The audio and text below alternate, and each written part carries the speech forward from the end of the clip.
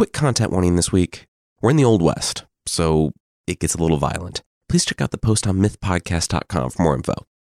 This week on Myths and Legends, it's the captivating story of Joaquin Murrieta, whose journey might leave you speechless and will definitely make you think. Then, on the Creature of the Week, it's a headless mule, which is about as threatening as it sounds.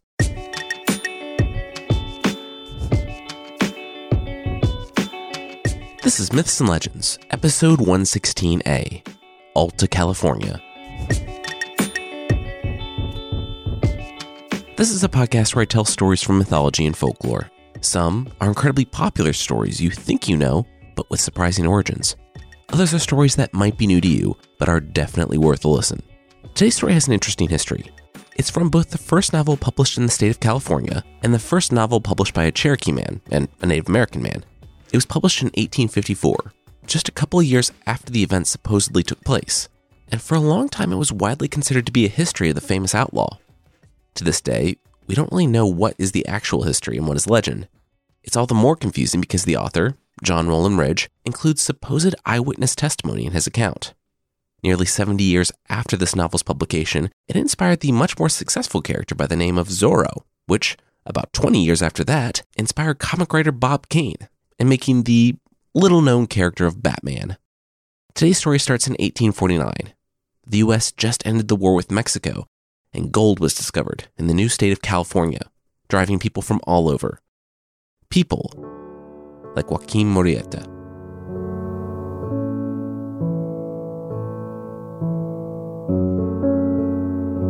Joaquin looked out across the fields, his fields, and smiled.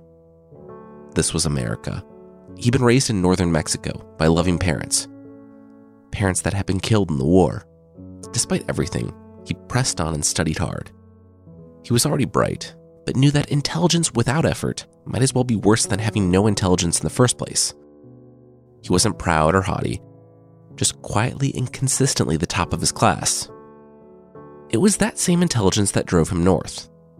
Mexico had lost the war with America. The Yankees had marched all the way to the capital, and with the treaty, the U.S. took Texas, New Mexico, Arizona, Nevada, Utah, and parts of Wyoming and Colorado. But Joaquin didn't care about any of those. He only cared about California. When the war ended, so did the Mexican government, and Joaquin found himself wanting something more than the chaos his country had become.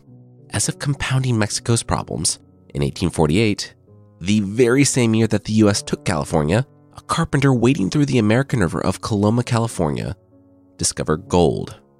The gold rush had begun. Of course, Joaquin knew what he had to do. The day he heard about the gold, he married the girl he loved all 17 years of his life, sold what little he had in the world, and traveled north.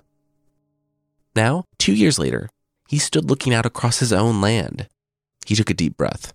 He'd spent an entire year in the mines when he first arrived, toiling endlessly, all the while saving what money he earned, not drinking or gambling it away. He found a plot on the edge of town and built a house himself while working 70 hours a week underground. At last, his toil paid off. Soon, he would never have to enter a mine again. Well, not as a worker anyway. Today was the day. In a tin box beneath the floorboards of his house, he had finally saved enough money to buy a mine. His wife called him inside for dinner. Despite everything, despite times when it looked like it might not work out, like he had dragged his family from their homes in Mexico for nothing, she always believed in him. She believed in America, that with hard work and self-discipline, they could thrive. And they did. Joaquin looked back inside their cabin with a smile and said he'd be there soon. His gaze returned to the horizon. The sun had set over their land, the view falling dark for the night. He turned his head when something small caught his eye on the horizon. He squinted into the darkness and saw the torches.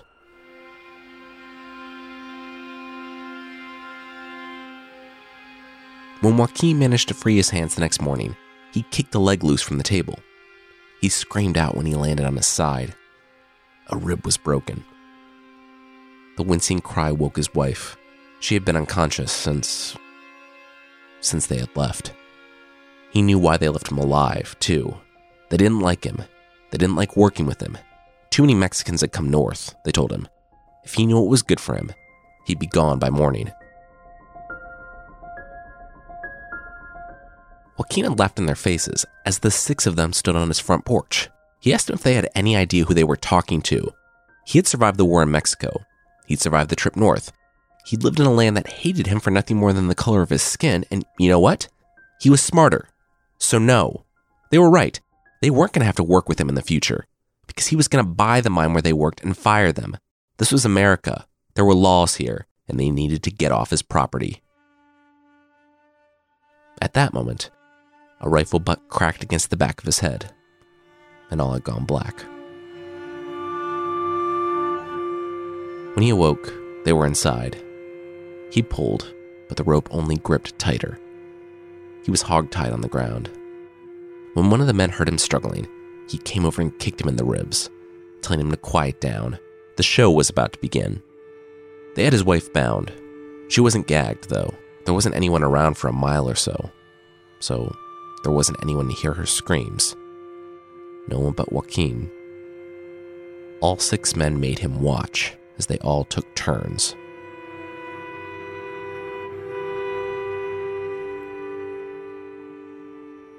Joaquin pulled himself across the cabin, past the torn-up floorboards and the empty tin box.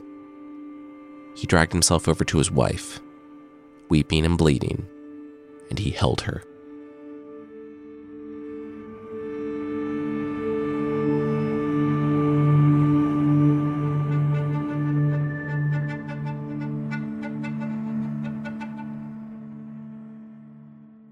It hurt to pull himself onto the horse, to feel every bump as he rode into town. He helped his wife wash and lie down.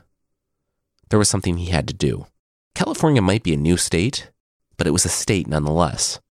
This was a nation of laws. This was America. He was going to go to the sheriff. Joaquin had seen the offenders around the mines enough to identify them. They wouldn't get away with their crimes. Halfway into town, Joaquin met his friend, Joe Lake. Joe was riding toward him, yelling. He was supposed to be at work. What was he? Joe stopped in his tracks. Joe was Joaquin's first friend. Back when Joaquin first came to America, Joe had helped him secure a job in the mines and negotiate a plot for the house. If Joe was a little less cautious, Joaquin might even consider making him a business partner when it came to buying the new mine. Well, he would have, if he didn't lose everything the night before. Joe took one look at his friend and knew something was horribly wrong. Through grunts, Joaquin explained the situation, and Joe agreed. They needed to tell someone. He rode next to his friend, making sure Joaquin didn't fall from his horse. His side seared, and even his breathing hurt. Painfully, he dismounted and limped inside the jail. He needed to see the sheriff, he said. The marshal. Anyone. Wait. The first face he saw was that of the deputy, smiling back at him. He had seen that same face smiling in the lamplight the night before. No. The deputy stood and asked exactly what he had to say to the sheriff, the marshal, anyone. Joaquin looked like he was in rough shape. What happened to him? Joe looked at Joaquin and then at the deputy. His own eyes widened in realization. He saw Joaquin's hand move to the knife in his pocket, and Joe grabbed his arm. He understood his friend wanted to, but he just couldn't. Joaquin felt his friend holding him back and knew that Joe was right. He stood up straight and looked the deputy square in the eyes. Nothing, Joaquin said through clenched teeth. Nothing happened to him. The deputy took a step forward and smiled even wider. Good. Now get out.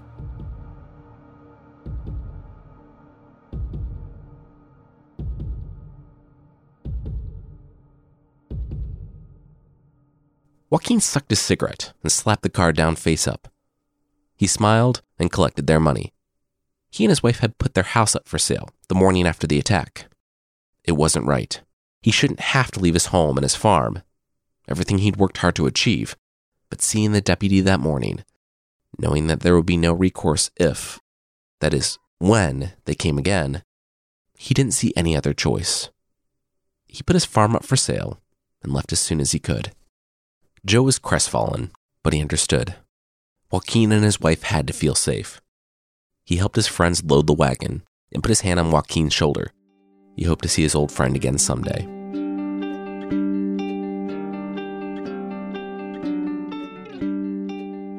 After that, Joaquin and his wife went north. He had a half-brother who made a living dealing Mexican Monte, who all but demanded Joaquin come work with him. Joaquin was smart, and the miners loved to gamble their hard-won gold, so it proved easy money. And Joaquin lost just enough that no one ever got too mad at him. Really, it was better than swinging a pickaxe, and in a few months' time, he was on his way to earning back all that was stolen from him. One night after work, he was visiting his half-brother and noticed it was getting dark. The brother remembered hearing about the attacks down south. He could see Joaquin looking out through the curtains. "Hey, how about you borrow my horse tonight so you can get home safe?" he offered. "That way, if any trouble happens, you can just ride away." Joaquin nodded in thank you and rode off into the night.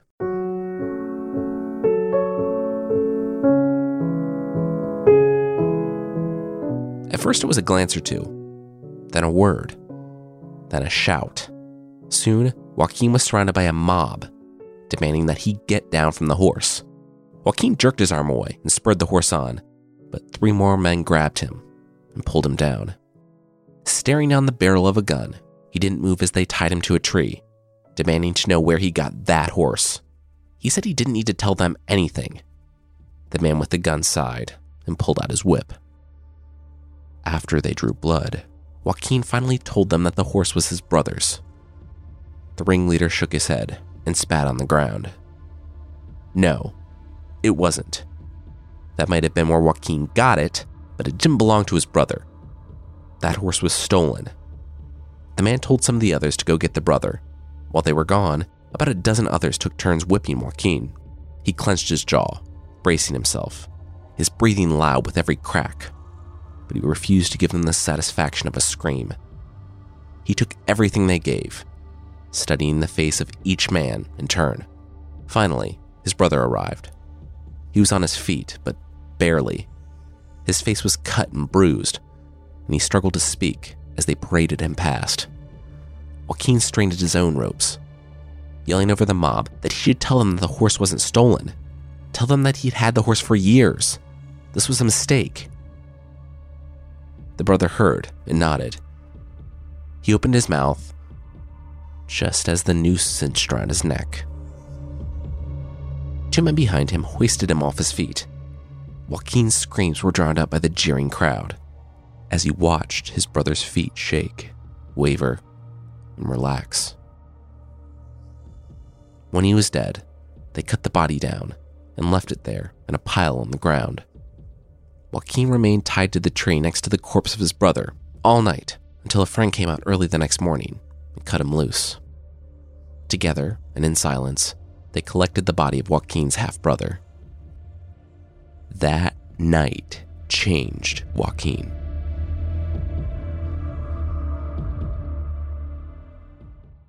When he came to America, he believed in America. It was a country founded on the freedoms of the individual, where no matter where you came from, you could start a new life. A place with great freedom, and a place with laws to protect it. And a place where they had murdered his brother in the town square. There had been no trial, no judge. There was only hate. Maybe that horse had been stolen. Maybe they just didn't like seeing a man like Joaquin on a horse. He didn't know. What he did know was that the laws of this land would not protect him. First his wife, and now his brother. Joaquin was left to deal cards and handle drunk miners for his living. He had done everything right, but he had been rewarded with cruelty and hate. As he held his brother's body in his arms, he told himself that he wouldn't live like this. He couldn't. He wouldn't be scared anymore.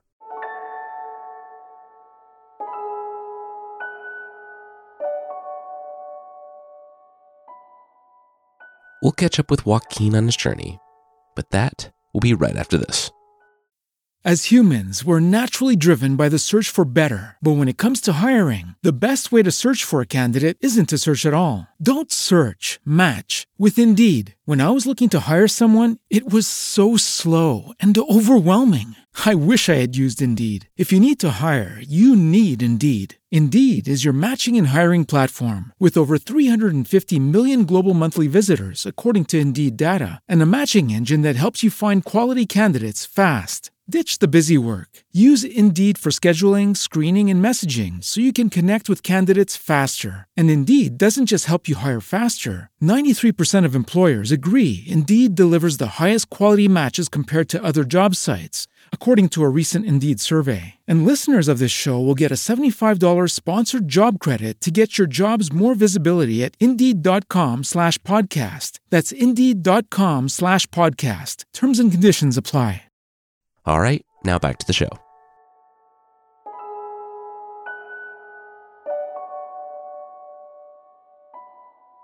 That horse you have, it isn't yours, the man heard from the side of the road.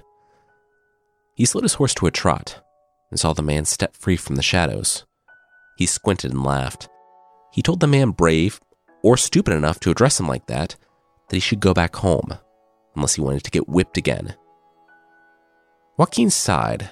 He told the man to get down from the horse and hand it over. That was his final warning. The man laughed again, and he put his right hand on his revolver and his left hand on his whip. That sounded like a threat. Joaquin shook his head. He wouldn't hurt the man.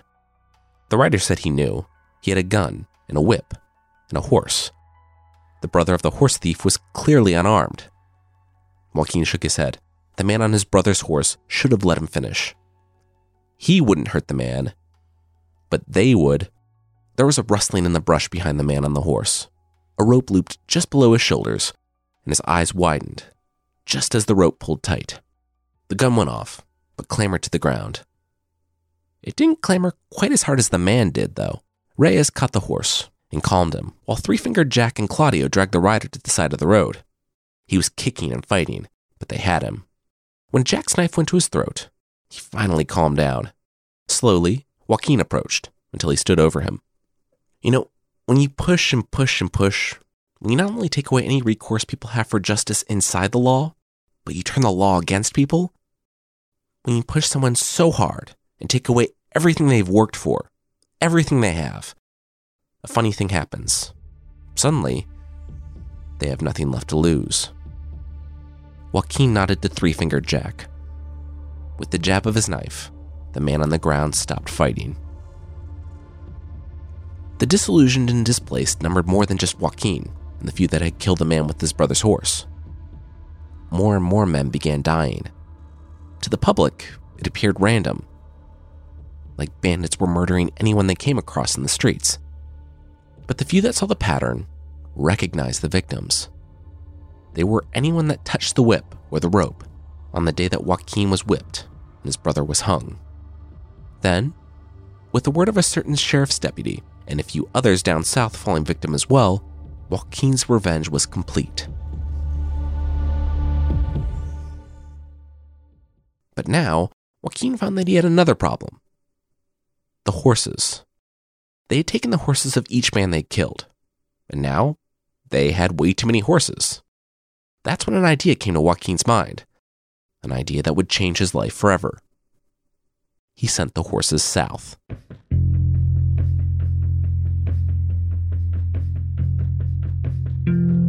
California was still barely a state, and the border with Mexico was literally nothing. It was just a wide expanse. If there was one place he didn't have to worry about people contacting the U.S. authorities, it was Mexico, right after finishing a war with and ceding a ton of land to the U.S. Joaquin, Reyes Feliz, Three-Fingered Jack, and others drove the horses south, and in days they were in Sonora, northern Mexico. Seeing as both Joaquin and Reyes were both Sonoran themselves, they quickly found someone willing to buy their horses, even giving the man a deal. After that one job, Joaquin earned more than he did in 2 years working in the mines. The tin box? He had earned it all back. As he and his friends rode back north, Joaquin could feel the money bumping along at his side. Now, he had another choice to make. He could move somewhere and buy a mine. No one would ever know where the initial money had come from, and he could live the life that he and his wife had dreamed of. Then he remembered his wife. What had happened the last time he had tried to play by the rules? And then he thought of his brother, the flies beginning to gather as he swayed from the tree that night. Someone wanted his horse, so they took it. What if someone wanted Joaquin's mine? What was to stop them, other than the law, run by those who wanted him and his people to disappear? He had tried to do everything the right way, but he only met hate. Yes, Joaquin had a choice to make. A year later, Joaquin's wife asked him if he really needed to leave. Joaquin grimaced. Yes. Word came down from Gonzales that the ranchero was getting antsy, and he was going to leave with his cattle sooner than they thought. Joaquin and the others had to get out there, like now. He stepped from his tent into the chilly early spring air of Mount Shasta. Joaquin had found that he really liked saying his name. He liked people knowing who was the scourge of California. He wanted them to be afraid of him, like he had once been afraid of them. And as such, he had to move. Obviously, he couldn't commit crimes in broad daylight under his own name and also have a mailing address. In the beginning, there were just whispers that it was Joaquin Murrieta stealing horses. This was actually helpful, too, because it connected him with people like Gonzales. Gonzales was a horse thief, and he was so good that sometimes he hit the same ranches over and over again. He taught Joaquin a better way than riding through the night guns blazing. Well, they would still need to do that, but this method would be a lot safer. Gonzales taught Joaquin the art of blending in. Gonzales would take jobs at ranches, learn where they were the most vulnerable, and hit them there. The rancheros barely paid attention to the workers, so as long as you put in like 10 minutes into changing your appearance, there was no way you could be found. It was the same way around town. Take Joaquin, for example.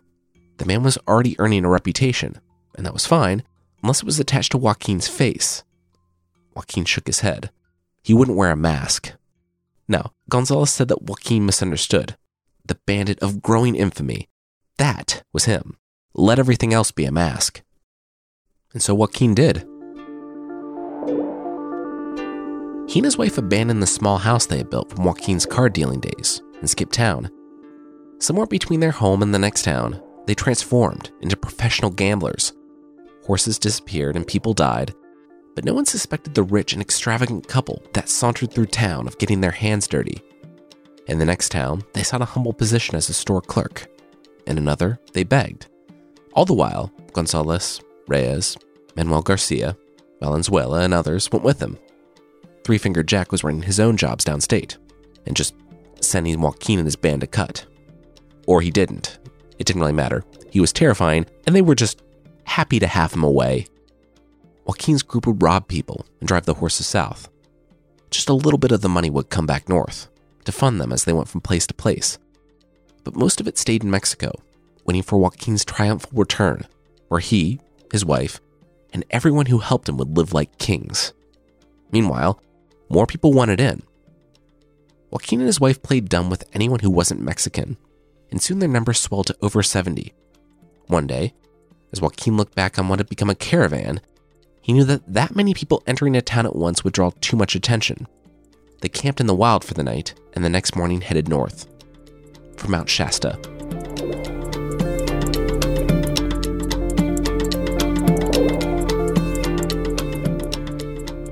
The Native Americans had it worse than the Mexicans, and, like Joaquin and his band, they were willing to fight.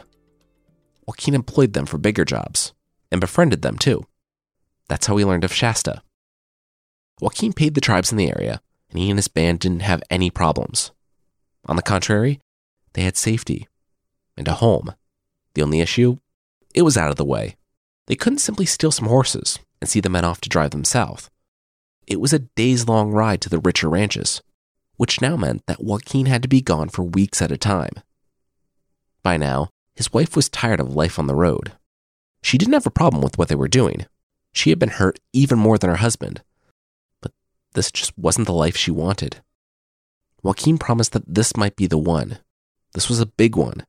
25 horses. This might be the one where they could move back to Mexico and put all of this behind them. All of this was very good news to her. She was tired of living in a tent, of being surrounded by criminals, of not being able to make a friend or use her own name for fear that the law might not be far off. But she believed her husband that it would soon all be over. It's what helped her get through those cold nights on Mount Shasta without him. She went to see him off, and 5 people rode up in the distance. 2 were Gonzalez and Reyes. She didn't recognize the other 3. Joaquin said that they were new, kissed his wife goodbye, and left before she could ask any more questions. When they were all safely out of view of Mount Shasta, Joaquin pulled one of the new riders close, pulled off her disguise, and kissed her. It wasn't the shootouts, or the theft, or even the money that sucked Joaquin deeper into that life. I imagine it was that everyone knew his name. He probably felt that the people respected him, even if they only feared him. Safely holed up in Mount Shasta, he probably felt like he was untouchable. That's why, on the job for 25 horses, while in disguise as a field hand, he overheard 2 Americans going on about how, if they ever saw Joaquin, the famed bandit, they would shoot him dead on the spot. Reyes tried to stop him. Gonzalez said that this was not how you did the whole low-profile disguise thing, but Joaquin didn't listen. He jumped on the Americans' table, kicked their drinks aside, pulled out his own gun, and said that he was Joaquin, and if anyone was going to do any shooting, it was him. The story says that he just laughed his way out of the bar next, without hurting anyone. Needless to say, they were forced to abandon the job, and as such, they were now a little light on cash. The next day, Reyes looked down the road. Was Joaquin sure about this? Joaquin smiled. What was there to be unsure about? He was Joaquin Murrieta. Reyes grimaced. He knew they were tight on funds, but robbing just a normal guy, just some worker, that wasn't what they did. Joaquin said he knew. That's why he wasn't going to rob the man. Watch. Reyes watched Joaquin spur his horse on and ride up ahead of the traveler, sitting on his wagon. Hi there. Do you know who I am? The man nervously looked around at the surrounding hills and brush. Of course you don't. I'm Joaquin Murrieta, and from the look of your terror, I can see that you have heard of me. Cool, this will go much faster. Am I a robber? Yes, I am. I do rob people. It's kind of my job. Am I a murderer? Sometimes. But let's get along to the most important question. Am I going to rob and murder you? Absolutely not. Joaquin could see the man was pulling all of his worldly possessions in a wagon. Joaquin said simply that he wasn't robbing the man, just asking for a loan. If the man gave Joaquin that loan, he would be very rich. If he didn't, well, why did it even matter what he would do? Who would do something so stupid when the opportunity of a lifetime was sitting right in front of him? Joaquin sighed. The man was sitting there frozen. Both men stared at each other for half a second before Joaquin lunged at the traveler, who was reaching for his gun. Joaquin gripped the man's hand and stared him straight in the eyes. He was going to give him another chance. Joaquin was asking for a loan. He wasn't robbing the man. The traveler nodded, his eyes wide, and relaxed. So did Joaquin. The instant Joaquin's hand went away from his, though, it flew right back to the gun. Joaquin panicked. For months after this event, he would tell himself that it was automatic, that he didn't have a choice. Joaquin reached for the knife at his belt and, without hesitation, buried it in the man's neck. Blood sprayed out as the traveler dropped the gun by his feet. In seconds, he was unconscious, and in minutes, he was dead. Reyes, Gonzalez, and the others rode up to find Joaquin huddled over the man's possessions, covered in his blood. He had found the money he needed to continue on. He had found it in the man's tin box, hidden under the seat.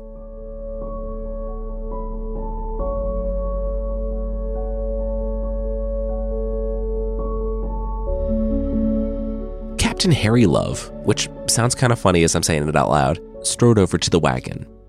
The man, a traveler by the name of Alan Ruddle, had his throat cut a few days ago. Bandits and animals had picked the wagon clean. But Love knew who killed Ruddle. Joaquin Murrieta. He had been following Joaquin for weeks, and by the look of Ruddle's body, Love wasn't far off. He looked on the horizon. He knew exactly where they were going. One ranchero, by the name of San Luis Gonzagos, harbored Joaquin and his gang. His place wasn't far away. Tonight would be the night. Love had been an express rider, or a U.S. mail carrier. If you're thinking that that's not a particularly impressive resume for someone charged with breaking up an organized crime syndicate, I should really add that he was a U.S. mail carrier in Mexico. When the U.S. was at war with Mexico, he delivered letters throughout an active war zone, sometimes going to scouts beyond enemy lines. When word surfaced that a new outlaw was stealing horses up north and driving them to Mexico for sale, Love jumped at the chance. He already found some of Joaquin's lower-level guys and made them talk. Now, he was hot on the trail of the boss himself. He bolstered his crew, telling them to try and keep up. Tonight was the night. His horses worked to a lather. He arrived at the Gonzagos ranch. Half his men went to get Gonzagos and keep him quiet. Love and his best men headed to the tents on the edge of the property. Quietly, they pulled out their guns. There were 2 tents. Love directed his men to the closer one, while he snuck over to the one by the fences. He crept closer, and that's when they heard the scream. Their 3 mistresses were all sleeping in the first tent, and the men were surprised as they were. Someone yelled out, "He's not here!" And Love bounded to the other tent, but it was too late. He ripped it open and saw that the back of it was cut open, likely by the same knife that had killed Alan Ruddle. In the distance, a half-dozen horses were galloping off into the night. Love rushed back to his own, but his own haste in getting there had left them all exhausted. Joaquin and the others had gotten away.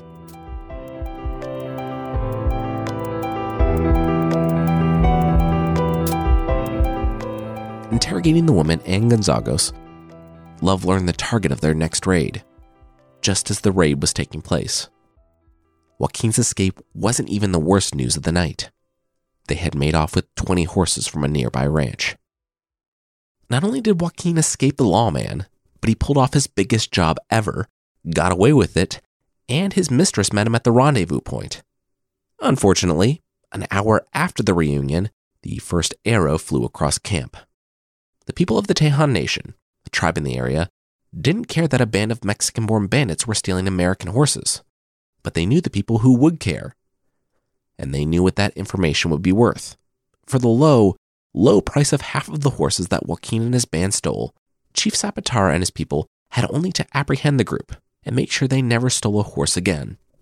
Zapatara and his men knew the country better than anyone, and so the moment the band stopped to rest after their heist, they made their move. Seeing as Joaquin and his men were spending some alone time with their respective mistresses, it was very easy to apprehend everyone. Completely robbed of not just the money he had stolen from Alan Ruddle, but the horses that should already be halfway to Mexico, Joaquin, his companions, and all of their mistresses were tied naked to trees, with the idea that if the animals didn't kill them immediately, the wilderness would get them eventually.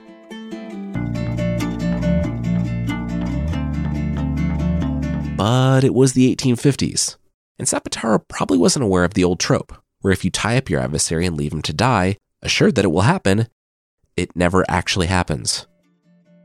As soon as the Tejon warriors were gone, Joaquin started working on the ropes. 10 minutes and one scraped up back later, the ropes were severed, and the naked troop was well on its way.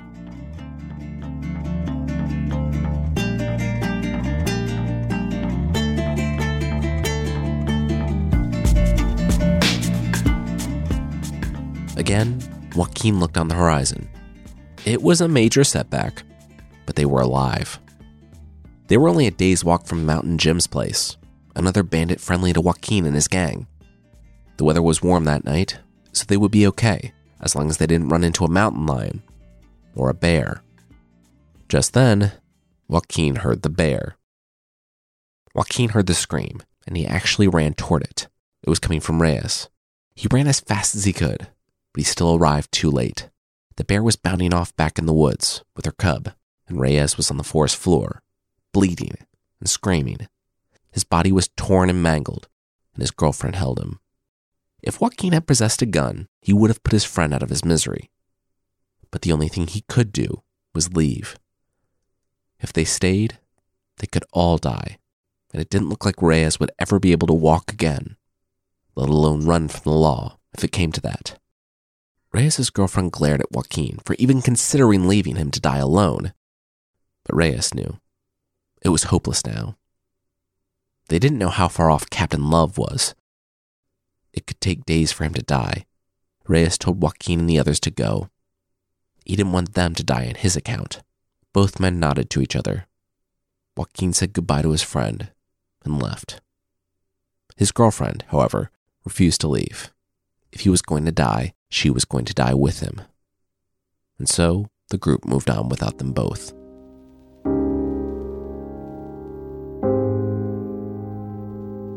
Joaquin laughed the idea of Captain Love off.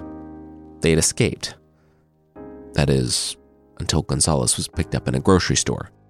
Gonzagos, after it was revealed that he was hiding fugitives on his property, had given up their names and descriptions quite freely.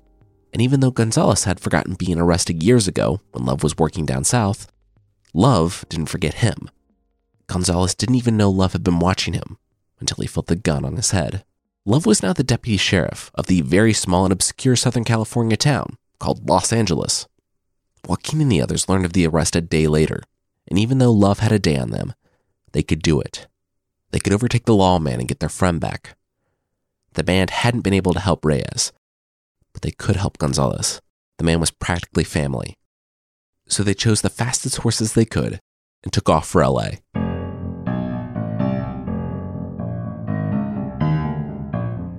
The horses were foaming, and the riders' spurs bloody. They hadn't let the animals stop once, but it had paid off. Love and Gonzalez were visible in the distance, and they were riding fast. They were about 10 minutes outside of town, and if they made it, Joaquin wouldn't have to deal with just Love, but the entire sheriff's department. His friend would be as good as dead. With new determination, they pressed their horses even harder and smiled. They were going to make it. Gonzalez was the first to hear hoofs and turned around in his saddle to find Joaquin and the others, his whole gang. They wouldn't let him hang. He was going to be all right. Riding alongside Love, Gonzalez laughed at him through the dust. Not only was Gonzalez not going to die, but their problems with Love were going to be ended too. Right outside of Love's town. He took another victorious look at his band, following close behind, and turned back to the deputy sheriff. But he found himself looking straight down the barrel of Love's pistol.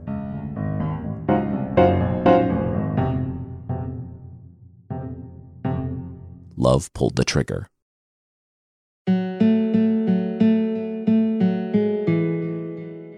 Still riding in hot pursuit, Joaquin and the others saw their friend's head explode, the shot echoing through the desert.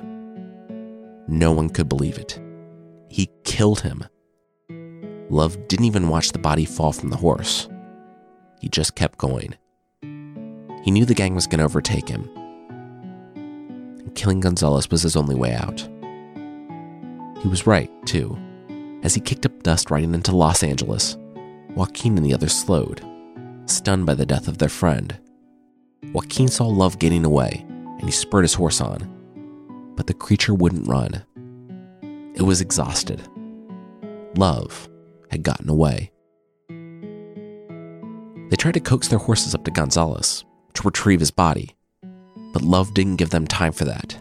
The alarm went up in Los Angeles, and, seeing as their horses wouldn't move, they had to escape on foot. Right now. As the men took off, Joaquin looked back briefly to the outline of Los Angeles and the body of his friend that he had to abandon in the street. He would be back. And he would do something about this Captain Love.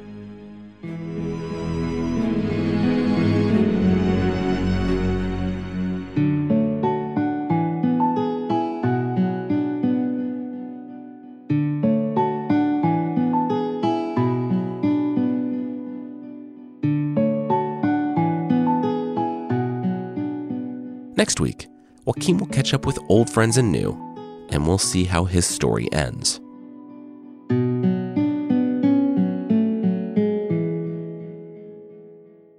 In lieu of other announcements, Fictional Season 3 premiered yesterday. If you haven't heard of Fictional, it's a podcast where we basically do what we do here, but with classical literature and amazing short stories. This week's is Second Variety by Philip K. Dick. It's set in an alternate future, where the US and Soviet Union are 6 years into a nuclear war that has devastated the planet. One side creates a technology that might just bring the costly war to an end, and the other discovers a horrible secret.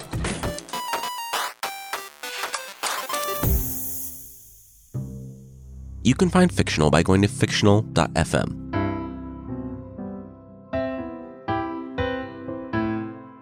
The creature this week is the headless mule from Brazilian folklore. The headless mule is exactly what it sounds like. A mule that's headless. And it breathes fire, because sure. Now, I looked it up, and no, sadly, the headless mule does not breathe fire out of its neck hole. That would be too cool. It's like there's an invisible mule head, and the fire just comes from where the nostrils would be. Kind of a big letdown. The main way this creature comes into existence is when a woman and a priest sin together. The woman turns into a headless mule, and I could not find what the priest turned into. There are other versions that are way more lax on what constitutes a headless mule-worthy offense, but don't worry. As long as you don't sin whatsoever, you should be pretty safe. It isn't a full-time thing, either. It's like a werewolf, where every so often on a regular basis, the woman will turn into a headless mule and maybe terrorize the countryside, passing over the territory of 7 parishes and ending up back in the one where the sin was committed. Now, if you're thinking a headless mule, even a fire-breathing one, does not sound super scary, you're mostly right. If it sees you, it will follow you forever and try to trample you to death. So, as opposed to running, you're advised to lay down in the street, covering your teeth, nails, and anything else shiny, lest they attract the beast's attention. It actually probably won't see you there, because, I guess on account of it not having eyes, its eyesight is reportedly very bad. It can't be transmitted like a bite from a werewolf or a vampire, so no worries on a countryside full of headless mules. If you want to help out the poor woman, all you have to do is draw the donkey's blood with one pinprick. It will temporarily change into a very sweaty naked person, reeking of sulfur, with a bridle in their mouth. It's said that the woman usually marries the benefactor, and I'm sure it was because she was just so grateful and that they were such a good match. Not because that person, with possession of the bridle, can change her back into a fire-breathing headless mule whenever they feel like it. Nope, not at all.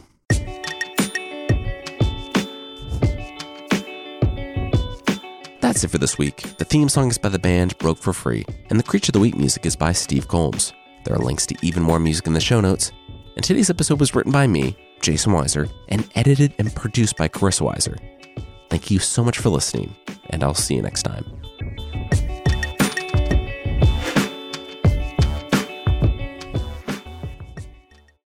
As humans, we're naturally driven by the search for better. But when it comes to hiring, the best way to search for a candidate isn't to search at all. Don't search, match with Indeed. When I was looking to hire someone, it was so slow and overwhelming.